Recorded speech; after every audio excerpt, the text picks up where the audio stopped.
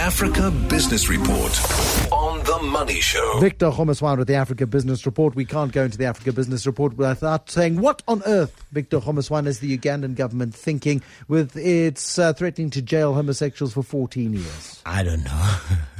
I don't know. You travel to these places. You deal with Ugandans all the time. We've got South African companies that do business in Uganda. Yeah, you don't need to travel far to know about homophobia. It's a subject that unfortunately gets tainted with religion. So once religion gets into the picture, Bruce, it's very difficult to resolve an argument.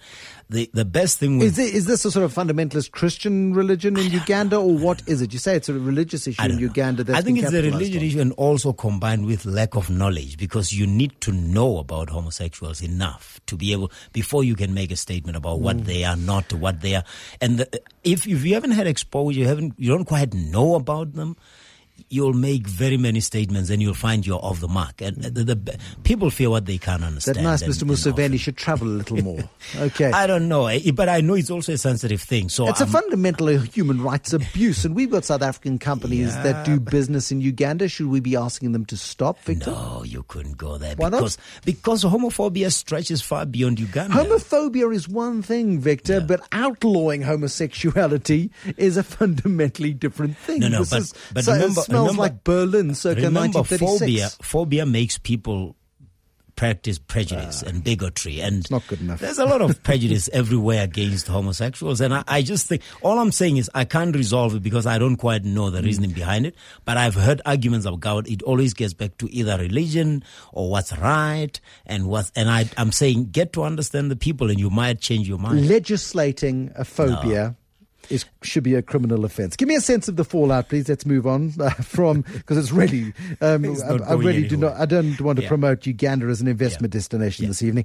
Give me a sense of the fallout around the removal last week of Nigeria's central bank governor, because this goes to the heart of something very scary. It does, because people are saying, is this the removal of the central bank governor who is credited with a whole lot of reforms, although he didn't initiate them, but he saw them through. He's the current Financial Times African Central Banker of the Year. So he's not, he knows his business. I mean, I've met him a couple and he knows what he's talking about.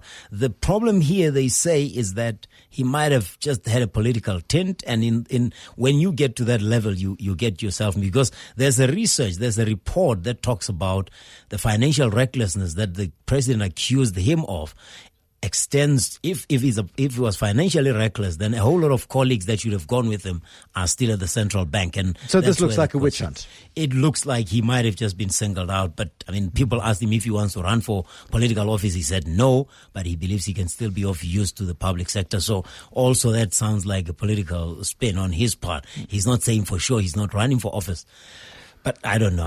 I think he was a good central banker, and if anything went wrong, it could have been sorted out. But I don't know the details and why he had to go. But I think it might have been overplayed. Tell me a happy story, please, because these are two very depressing stories that are quite damning of our continent. Tell me about Farmer Line. I like the idea of Farmer Line. Yeah, it's 2,000 smallholder farms and fishermen in Ghana benefiting from it already.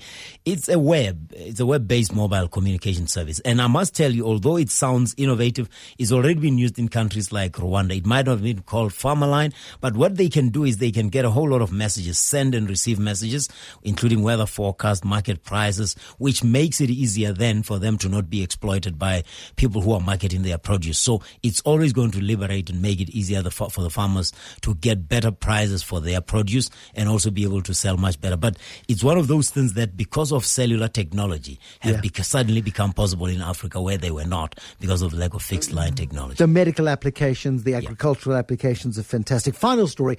It's not particularly interesting because countries change number plates all the time. What I like about this story out of Kenya, though, is the fact that the new number plates are being made in prison. In prison. They are making the prisoners useful. If you are feeding them, clothing them, dressing them, accommodating them, maybe let them produce number plates. They are microchips, Bruce. So it's what we already have here. If you look at your windscreen, it's got a code. So it's not easy to just shift. But in Kenya, they didn't have that. So by the end of this year, that's what they want to do. But as you're saying, yes, they are making use of prisoners. And as I say, I don't know. I think it's a much better way of getting people to spend their time in prison than just sit there and do nothing. Absolutely. It's adding value to society and at the same time teaching people skills that when they do come out, there's potentially a machinist's job for them or something like that. Except you might want to talk to the unions about that if you tried it. I really have got better things to do with my time. Anyway, Victor Kgomoeswana for the Africa Business Report. Oh, this Uganda thing's made me unplayable this evening. Victor Kgomoeswana with the Africa Business Report.